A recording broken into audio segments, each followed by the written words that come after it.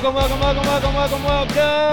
to the Modern Medicine Movement Podcast. Dr. Thomas Hemingway here. So pumped, so grateful.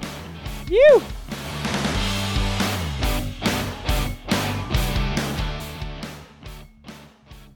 So nice to be back with you guys. So grateful to be here. Oh, it's just another week, another episode, another time to share. It's been crazy. You know, life is crazy. Life is unpredictable.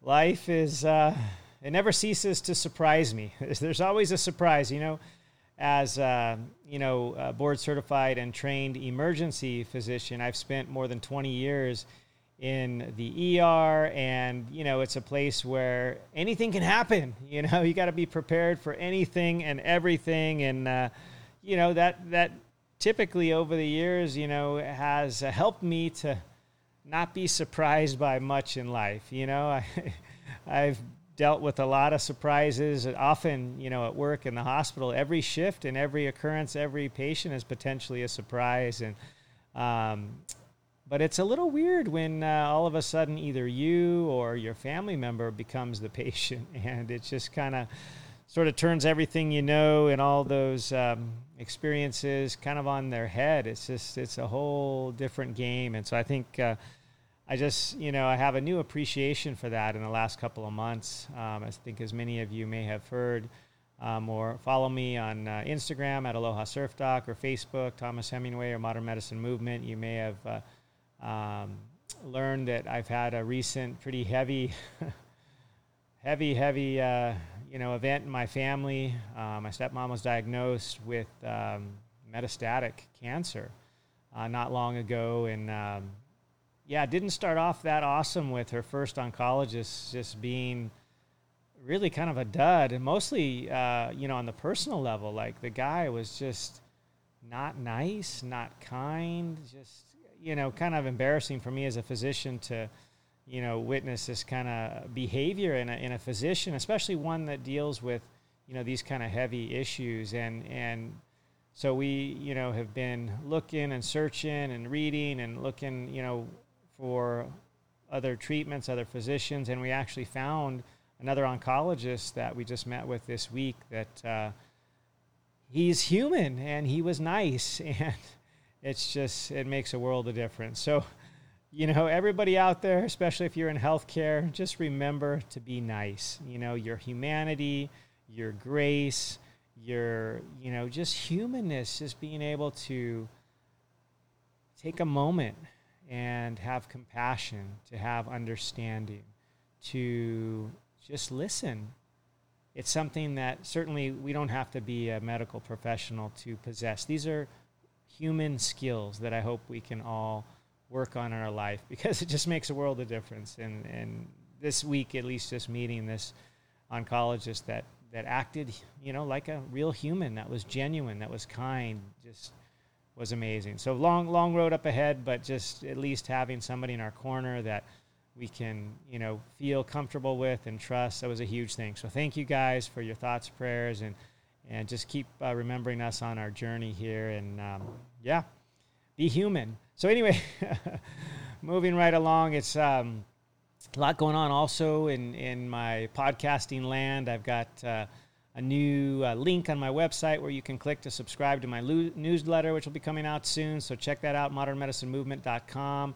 Got my book coming out, hopefully in January. It's amazing. I've been meeting with kind of a publisher's agent, and we've been kind of working on things. And I'm really trying to push for a potential January release. So we'll keep you posted on that. That's super exciting. Kind of, oh my gosh, it's been such a labor of love the last couple of years. Can't wait to share that amazing tool with you guys. And you'll be the first to know when it gets released. So just super exciting times with respect to that. Also got upcoming, subscription group that we're putting together for you guys so that we can have a group, format, a group health coaching, sort of VIP access to me, where you can ask me, anything. I'm going to teach you pearls, live a couple times a month. There'll be a lot of cool content, and I'll share with you the release of that. That was kind of postponed, mostly because of me and just the family issues and stuff. But I'm excited to hopefully get that out in the next month or so. And so that's super exciting. Watch out for it on my website, but subscribe to my free newsletter and email list, and you'll be the first to know there as well. So modernmedicinemovement.com. Take a look for that. And if you haven't already joined my free Facebook group, Modern Medicine Movement, Health and Wellness Facebook group, look for me over there as well. And I just wanted to, really thank you guys for sharing and for listening to the show, because when you listen and then when you write a review and you share, that's what really helps, with our discoverability and helps this to reach out and find more people. So I'm going to go ahead and read a quick review. It just tickles my heart. I read every single one of these. So if you haven't already, please drop a review on Apple Podcasts. It's so easy. It's you scroll down and look where those 5 stars are. Click on the one farthest to the right and go ahead and write a review. It's a little icon right below that, the kind of square on the left with the pencil coming out the top. And just write a quick review. Let me know what you're learning. Let me know what you're loving. And this one comes from J. Davis 11. And this person says, I appreciate you combining holistic with medical knowledge. And that was the title. 5-star review. It says, quote, I love this podcast. I love hearing your knowledge in the medical field, but intertwining it with holistic and natural medicine. It's very much appreciated these days, especially where it seems pharmaceuticals are thrown at every ailment rather than finding the root cause. I appreciate the time you put into this and help educating us. Well, Jay Davis, you are welcome. So grateful for you. So grateful for each of you that write a review, because we're going to be rounding out our contest period next week. We're finally going to get this. One of you guys, the lucky person who writes a review, will get their name put in a hat. And if you're the one chosen, you will get my free course, my health and wellness course, natural weight loss course that's available. Currently, I have it at half price, so hopefully a bunch of you guys can get it. These are going to be a lot of the topics we'll discuss in the special group coaching group. So if you haven't gotten that course yet, jump on over there. It's currently available at mastermind.com. Just search up my name, Hemingway, Dr. Hemingway, Thomas Hemingway, of course, and you'll see my picture and the natural health and weight loss course over there, and it's half price, so try to get that real soon. We're actually going to be hopefully getting its own site for that course in the near future as I'm revamping my website, but right now you can get it on over there at mastermind.com. So without further ado, we are going to get into this week's podcast and this topic, which I got to be honest, it's one of the things that I've been loving, I've been sharing, I've been doing personally for many years. But as I wrote this book, and actually recently I've been, reviewing part of this whole editing process as I reread the chapter that I threw in kind of at the end, because it wasn't really a book on gut health, for example, but I threw that in as a topic because the book is on how to lose weight naturally and get healthy naturally without dieting. No kind of diet. You don't have to do any kind of diet, and you will get to your healthiest you. And as you get to your healthiest you will naturally lose weight, which is amazing. And it's a topic I love to share about, because it's one of those things that unfortunately is not often taught. It certainly was not taught in my medical school. It's not taught in most, health and wellness, nutrition, dieting, dietitian coursework.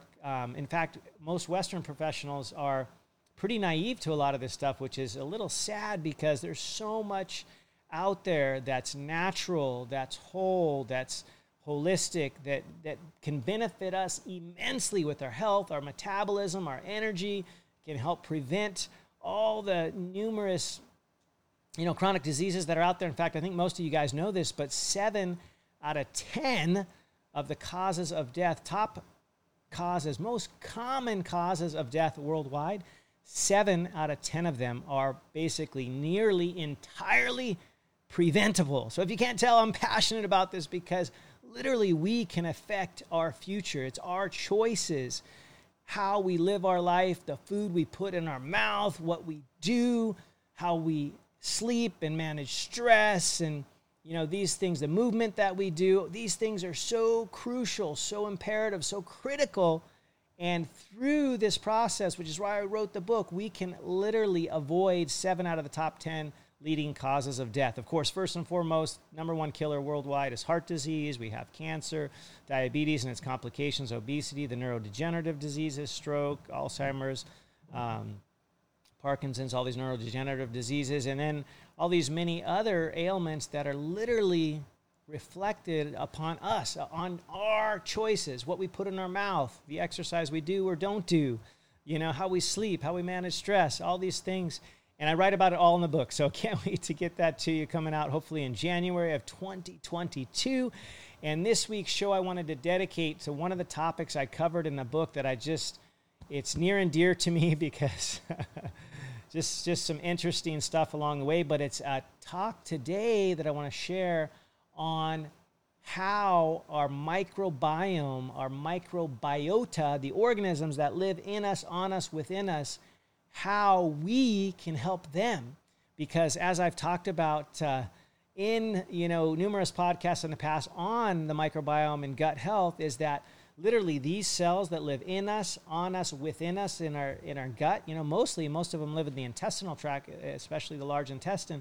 These microorganisms, the microbiota, which is actually all of the organisms together. The microbiome is actually all of the genetic material, so all the DNA, if you will. And so just to get the terminology straight, I'm a little bit of a nerd and a little bit of a scientist over here. And so when people say microbiome, they often use that term collectively to refer to both the organisms and the DNA, but really the microbiome, just think of it as the genome of all the bacteria, viruses, fungi, parasites, all those things that live on us, within us, inside of us. That is their genetic material. That's the microbiome. That's their DNA. In fact, what's interesting about this is their DNA outnumbers ours just by orders of magnitude. I mean, they have thousands and thousands and thousands more genes collectively together than we have human genes. We have, 37,000 something, the number changes, but somewhere on the order of 30 or 40,000 human genes, and the collective gut bacteria and, the collective microbiome that encompasses all of these organisms that live on us, inside of us, within us, composes literally thousands and thousands, hundreds of thousands, maybe millions of genes. So they have way more genetic material than we do. And so we are literally more them than we are us with respect to the genome, which is the microbiome. But those organisms are called the microbiota, which is largely found in our gut. And if we learn how to take care of these guys, how to, get the good ones to grow and weed out the bad ones, we can literally have them do so many amazing things for us. As I think many of you know, they can produce vitamins, they can produce neurotransmitters like serotonin, for example. In fact, the biggest organ, if you will, in the body that produces serotonin is not really an organ at all. It's the microbiota, the microorganisms inside the intestines, the GI tract, these gut flora that produce more serotonin than anywhere else in your body, way more than the brain. Probably 70% of it is produced in the gut. So they can do all kinds of hormonal messaging. And in the unfortunate incidence of obesity, these gut bacteria tend to send the wrong message. They tell you to crave nasty carbohydrates and those high sugar-containing processed foods, because those are the ones that proliferate during obesity. In fact, interesting studies looking at obesity as a effect of genetic material are super interesting, because they've done lots of studies, including twin studies, where they'll take identical twins, which means they have identical DNA, exactly the same. They share everything with respect to their DNA. And you can have, depending on the environmental factors, what each twin decided to put in their mouth, exercise they did or didn't do, sleep habits, stress habits, all these kinds of things, depending on that environment, that will be the most important factor in their microbiome. So the genetic material of their gut could be immensely different, even though they have the same human DNA, the identical genome, but a very different microbiome. And that's because of their environmental choices, what they do or don't do. And so twin studies looking at that, it's super interesting because they can take identical twins, one of them for example, let's say is the lean twin, and another may be the obese twin, for example, because of course there are identical twins like that exist, and they've been studied, and this is in great detail, and you'll find it in the book, but it's been studied over the years, these twin studies, and it's very interesting to find out that the microbiome of the overweight or obese twin is very different from the microbiome of the lean twin. In other words, the genetic material of largely the gut bacteria is very, very different. And in fact, what's really cool is that if they've studied this in mice, and I think hopefully they'll be doing it in humans too, but they've looked at this very detailedly in mice where they take, same situation where they have, obese and lean twin sharing identical DNA, so they are identical twins, and they will swap the gut flora or the microbiome by virtue of doing what's called a fecal transplant. So sounds pretty gross, but this is actually being done in humans, not too uncommonly, to treat conditions like bad Clostridium difficile colitis, which is a nasty colitis often caused by antibiotics like clindamycin, and these folks can have a really hard time getting better, so they will often take poop, if you will, from a healthy person that has a healthy gut garden, if you will, gut microbiota, and put that in the person having, the troubled one, or like the one in C. diff, for example, or in this case, they took the lean twins microbiome, did a fecal transplant into the obese twin, and they lost weight. And then when they did the opposite, they took the obese twins' poop or microbiome, or microbiota, I should say, took the bacteria living in the obese twin's gut and did a fecal transplant to the lean twin.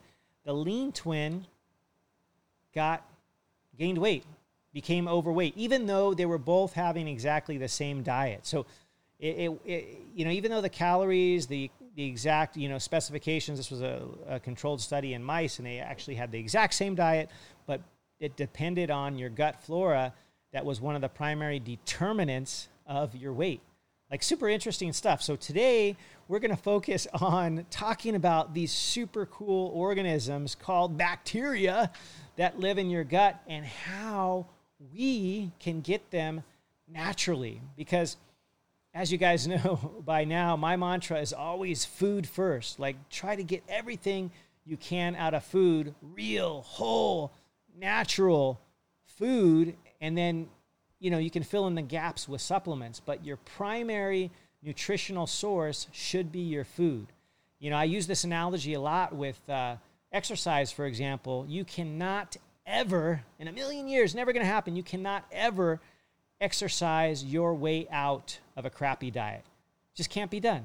You've heard of people that are, marathon runners that eat gallons of ice cream a day and all this stuff, and it catches up to them. You just can't exercise your way out of a crappy diet. Just can't do it. It's so important what we eat, the things that we put in our mouth, the quality, the source, so important. And so nowadays, in the year 2021, unfortunately, our soils are very much depleted from where they used to be thousands of years ago. The amount of magnesium, the amount of zinc, selenium, all these super important nutrients in the soil are just diminishing significantly. And so there are definitely roles, there is for sure, for supplementation to kind of fill in the gaps. But using food first is always my mantra, and it's no different with the microbiome, or I should say the microbiota. You should start striving to get yours healthy with food first. And a lot of times, especially with our deranged, what I call the SAD diet, the standard American diet,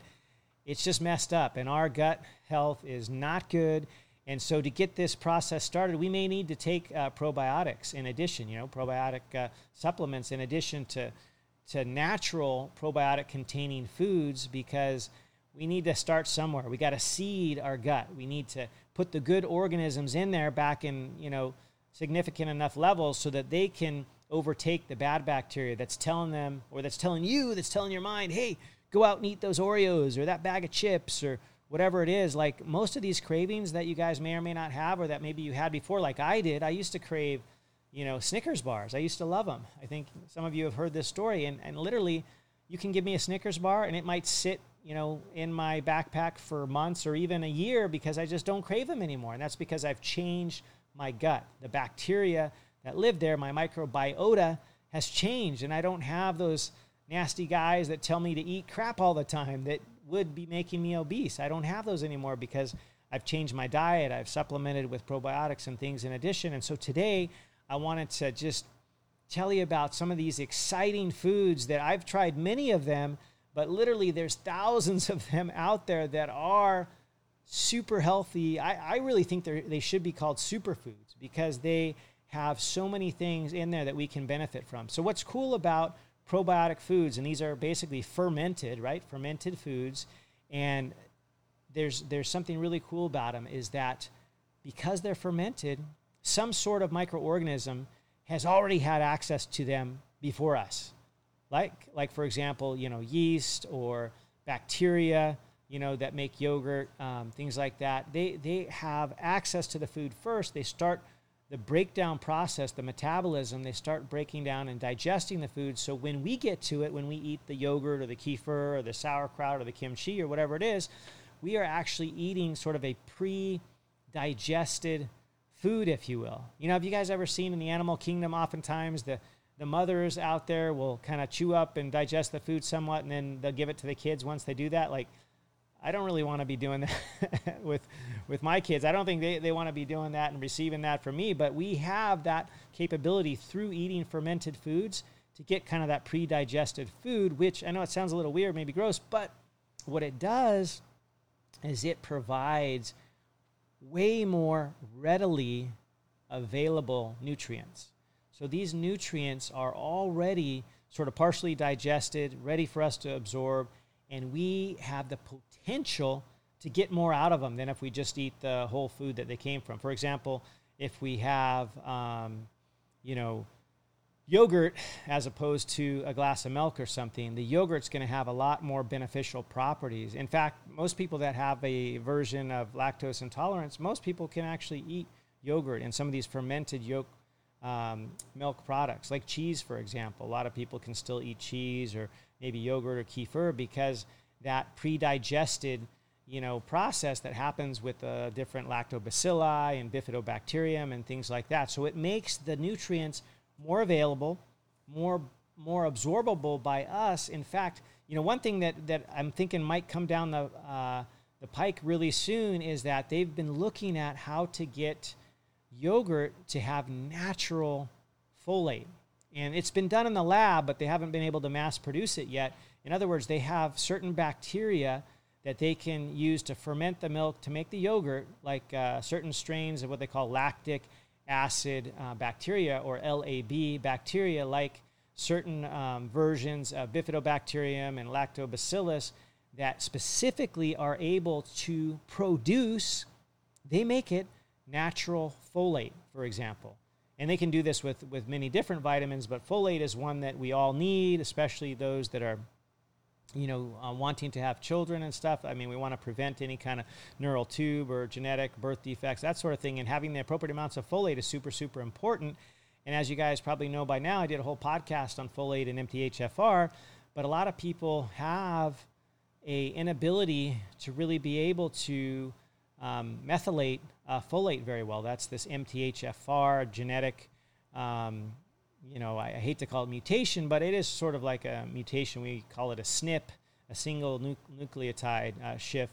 But these bacteria can make natural methylated folate. They can make it because we can't make it ourselves. We have to ingest it in some form, either from plants or an artificial supplement, hopefully a natural supplement that has a methylated folate. But we have to be able to take the folate and then use it in our bodies. We can't make it primarily in our bodies. We can't do that. It's essential. It's a B vitamin, vitamin B9, and we need it. And so, beyond eating, all the kale and greens, that we can think of, sometimes we still don't get enough. And so what's really cool is they've been looking at how to put the right kind of bacteria in yogurt. I personally love Greek yogurt. That's like one of my main protein things that I look for. And they've been showing that they can take certain lactobacilli and bifidobacterium and actually use them in the production of yogurt to make a natural folate that will be methylated. It'll be bioavailable. And we could actually, instead of having to take any kind of a vitamin supplement for folate, we could potentially get it naturally produced in yogurt. So that may be coming relatively soon. I read a few studies on that in writing my book, and it was really cool stuff because I guess for me, I just love yogurt, Greek yogurt especially for the protein and whatnot. And I love these bacteria. They just do so many cool things. So yogurt is definitely one of these sort of probiotic style foods. Another one that I just have to talk about is, being from Hawaii, in Hawaii, we always have available to us sort of the, I don't want to call it the Hawaiian version. I mean, it's not, we kind of stole it, but in Hawaii, we eat a lot of kimchi. And kimchi is maybe a relative of sauerkraut. And I like it better. I don't know, for some reason, I never loved sauerkraut that much, but it's also a very probiotic rich food. And in Hawaii, we have it readily available. I like it because I like the spices. I just kind of like those spices. And what's cool about both sauerkraut and kimchi is they probably both originated in China or that sort of eastern area, literally thousands of years ago. A lot of people don't appreciate this. They think that sauerkraut came from Germany, but actually it's been traced back to China.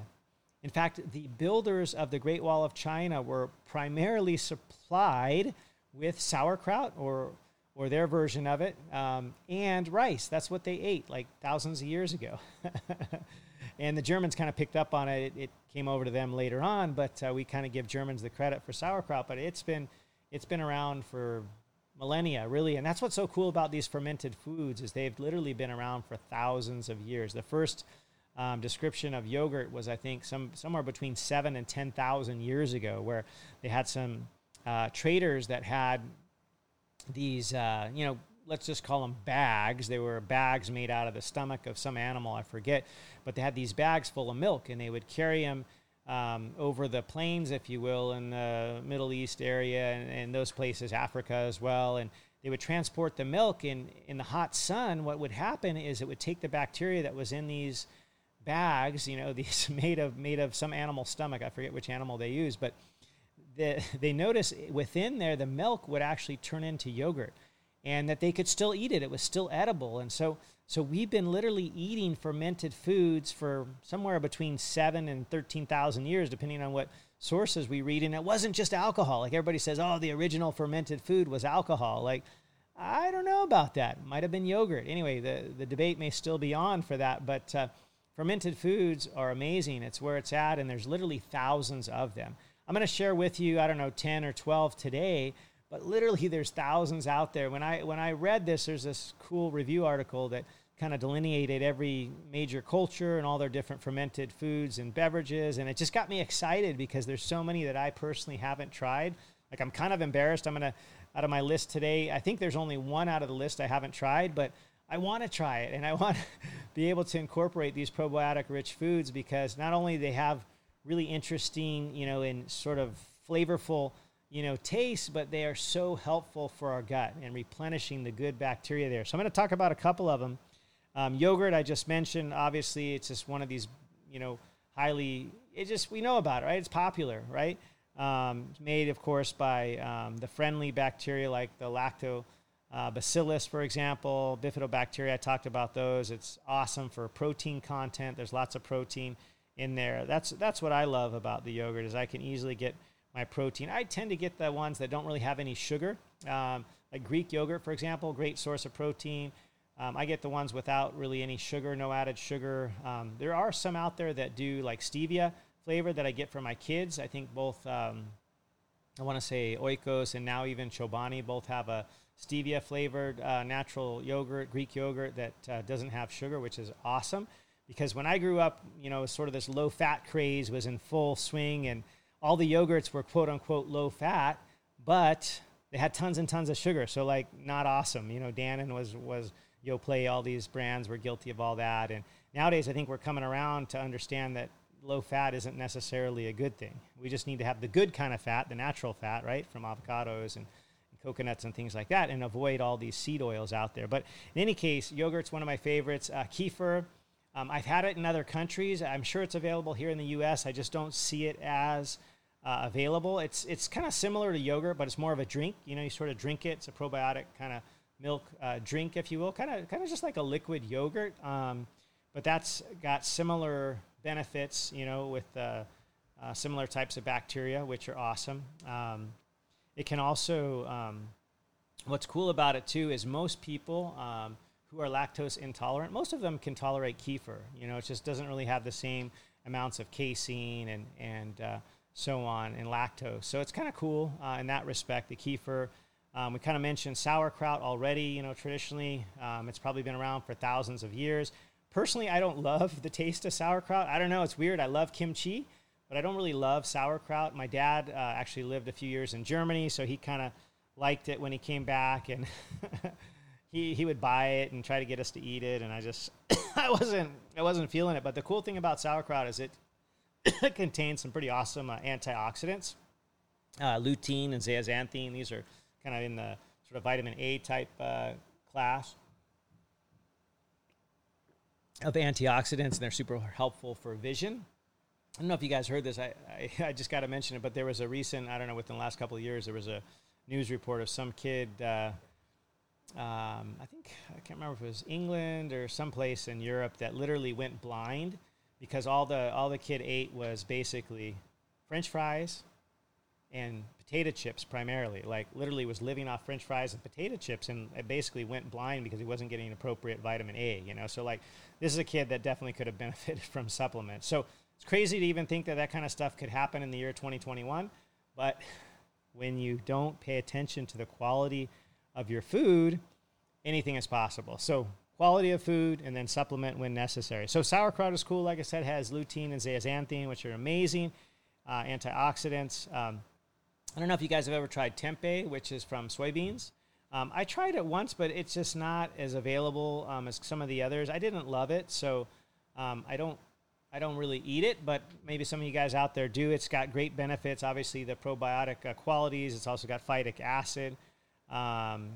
With the fermentation, like I was mentioning earlier, there are some bacteria that can make vitamins, for example, like the ones that I mentioned in yogurt that can make the folate.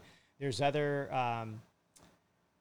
bacteria that can also produce other vitamins, like vitamin B12, for example. And sometimes you can get that via tempeh, which is kind of cool because B12 is one of those things that, generally speaking, is only available in animal products. It's not something that you can get directly from a plant. So a lot of times folks that are strict vegans or even vegetarians sometimes can get a B12 deficiency because they're just missing out on that vitamin because it's not typically present in plants. It's just in animal products. And this bacteria can actually produce it, and it's often found in the bacteria in the tempeh. So tempeh might be good for that.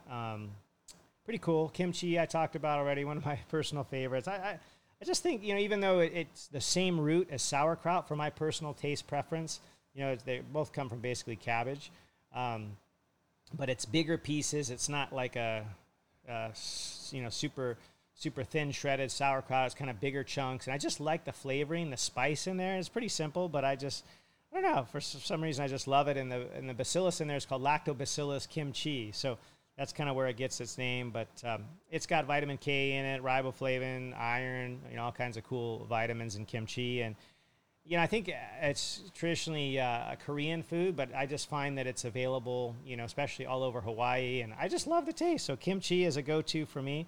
I like to eat a little bowl of it every day if I can. I have access to it, which is super easy in Hawaii ne. Another that I have regularly in Hawaii is miso. Hopefully you guys have tried miso soup. Miso is amazing because it's also got probiotic qualities in there, and it's tasty. Like, who doesn't love some miso soup, right? I mean, I think the Japanese got it right when they figured this out, but they basically also use soybeans to make it, and it's got salt in it, and it's the probiotic qualities, of course, as well, and it has some protein, has some fiber, these sort of things. But miso is a great source of a natural probiotic. And it's typically, made into soup. That's how I've tried it, is in the miso soup. But you can also get it in kind of a paste, and you can add it to other things. But it's been shown not only to have these important nutrients I mentioned and the probiotic qualities, but it's been shown to reduce the risk of cancer and stroke, especially in women. So miso might be your thing. I think it's cool. So miso, go for that as an option there. Kombucha, I should say. I think this has gotten maybe a little bit too much press. There's these juice bars out there and everything. It's, get your kombucha this and kombucha this. And it does have some good qualities, especially if it doesn't have a lot of sugar. What I found is that a lot of these, they're using all different varieties of juice. And I'm a big proponent of eating fruit and not so much drinking your fruit. And that's kind of the problem I have with kombucha, is that oftentimes there's lots of carbs in there and it's just too much juice for me. So I personally don't love it. It raises my blood sugar, and it's not my favorite, but I think in moderation, and if you really like it and you kind of get the good high quality stuff, it's probably a decent thing. But there's actually not as much evidence behind kombucha. And it's, of course, a fermented green tea drink, but usually it has all these other juices and stuff in it. And so there's not a lot of research out there. It's not like on my top couple, but it's definitely got some probiotics in there, which is great. Kind of one of my original favorites as a kid, and I know it sounds weird, but as a kid, like, I would just nosh on pickles. Like, those big giant pickles that you can buy like in a jar, I forget, dill pickles, whatever. But I used to just love to eat pickles. And what's cool about pickles is because they also have some probiotics in them. They've been fermented. It's just a cucumber, right, that's been pickled. And because of that, the natural probiotic qualities, it's actually a great source of healthy gut bacteria. And also it's a great source of vitamin K. And what's been really cool, there's been studies to show this. I don't know, any of you out there with kids, if you've got them to eat pickles or kimchi or these kinds of things, what's interesting is the earlier in life that you introduce these types of probiotic-rich foods or the fermented foods, it's been shown that you introduce them to children, they actually will crave less sweets. And I kind of, noticed this in my kids. We didn't feed them very much sweets to begin with. So it wasn't uncommon. We just had Halloween a week ago, and my children, they'll get excited because we get to go out and dress up, and that's pretty fun. And you go cruise the neighborhood, get candy or whatever. But literally the candy part, after one day, they just totally forget about it. They're not chowing their candy all the time. Usually we'll find the candy, in their room, 6 months, a year later, that they never even ate because they just don't crave it. And I think part of the rationale, at least that I've been able to explain, is that they have a healthy gut flora. And one of the things is, as we help them with that, we give them the appropriate foods, supplements, things like that to enrich their flora, but also they actually like fermented foods. They love Greek yogurt, kimchi, some of them really love that. Pickles, most of them like that. And so they've been eating these probiotic-rich foods, and the data actually shows this, that the earlier in life that children are exposed to these probiotic, natural fermented foods, they will be less likely to be craving sweets. And I think now that we understand, the microbiota and the gut health portion of it, it makes perfect sense, because when we got the right good bacteria in there, they're not going to send us these cravings of sweets and stuff. Those are the bad ones we're trying to get rid of, those of the firmicutes category. You guys have heard this thing going on social media. If you want to be firm and cute and be toned and, ripped and all that, you got to get rid of your firmicutes, which is a class of, it's a genera of bacteria in your gut that aren't that awesome, that thrive off of carbohydrates and super highly refined sugars and carbs and make you want to crave those. So pickles, another one, they got the vitamin K, like I said.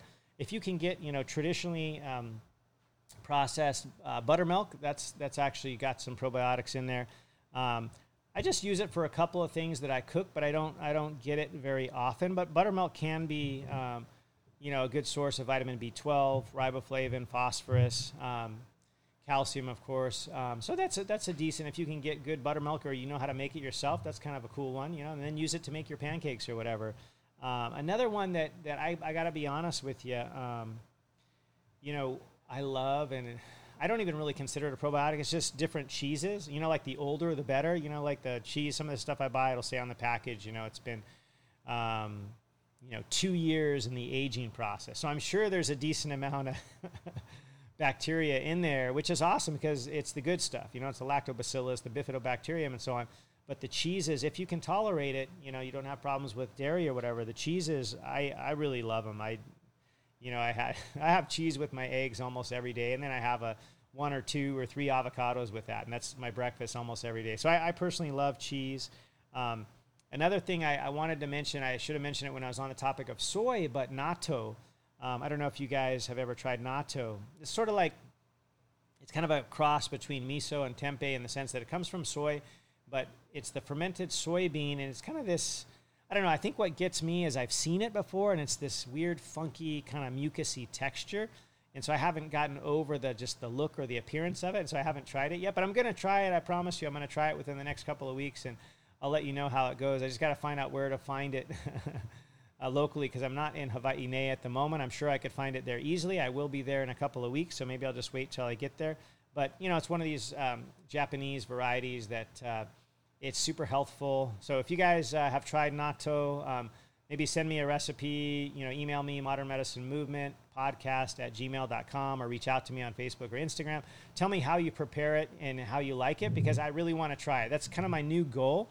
When I was just editing this chapter of my book about the gut flora, I realized that literally there are thousands of probiotic-rich foods out there, and I've maybe tried a dozen or 2, That's kind of the problem with us in present day 2021, human culture is most of our diet is made up of like 10 to 20 to 30 different species of plants and animals. Like, it's just, we have such a limited diet when really there are thousands and thousands and thousands of edible, plants out there, for example, and we only make use of a few dozen of them. So that's my goal coming up, is to try even more of these fermented foods, including natto. So like I said, if you guys have used it, shoot me a recipe. How do you like to fix it? As I said, it's a fermented soy product. Once again, it's going to have vitamin K in it as well, and that's been super helpful. In fact, what's interesting, of course, with K, you guys probably know this, but when you have vitamin D and calcium, if you can also have K2, that's one version. There's K1 and K2, but if you can also have vitamin K2, that's going to help even more with the ability to retain the calcium and vitamin D to make strong bones and not have osteopenia and then osteoporosis and all these things to kind of avoid that. Having the K2 is essential. And one of the places you can get it, go figure, natto. So pretty cool. Excited about that. Can't wait to try it real soon. And some of the others that I haven't tried yet, but just wanted to just get you guys excited about all of these many and sundry probiotic-rich foods that are out there, because there's literally thousands of them. I'll post up in the show notes this article that I read that literally lists, I think it lists a couple hundred of them, but there are literally thousands of different types of food, and of course it's based on, part of the world and what they eat in that area and things like that, but so many cool things. Basically anything you can think of that's been fermented or pickled, the kimchis, the sauerkrauts, these kinds of things, natto, tempeh, that kind of stuff. And then, of course, the milk products, the kefir, the yogurt, cheese, that kind of stuff. Anything has been sitting around a long time. I know it sounds weird, sitting around a long time, but that's going to have the good stuff, right? The probiotics naturally in there, which are going to come pre-digested, so you're going to be able to, utilize those vitamins and minerals so much better, and you'll be able to get that good gut bacteria in there in your microbiota so that you don't crave the nasty stuff. So just a simple, quick pearl this week for you guys on the naturally fermented, probiotic-rich foods. Just wanted to share that. I just enjoyed editing that part of my book and just reminded me of all the stuff out there that I haven't tried yet. So hopefully you guys will get the opportunity to try many more of them. Like I said, I'll put the article in the show notes there, and then just ask your friends, family, what recipes they might have, what are their favorites, and if they don't have any, try it together. What a better way to get that good gut bacteria in there, because, the mantra, we got to seed it first, then we got to feed it. That's with all the probiotic, or I should say prebiotic fibers, the asparagus, the Brussels sprouts, the cauliflower, broccoli, all these things, prebiotic fibers, and then we got to weed out the bad stuff, get rid of the stuff that doesn't serve us. And one of the ways we can do that is by putting a bunch of good stuff in there. So anyway, that's it for now. Hope you guys will be enjoying this in the week, and reach out to me, Modern Medicine Movement Podcast @gmail, or Aloha Surf Doc on Instagram, Thomas Hemingway and Modern Medicine Movement on Facebook, or join my private group. It's free, Modern Medicine Movement Podcast Health and Wellness Facebook group. So until next time, please enjoy the show, share it, and write a review. And a big aloha.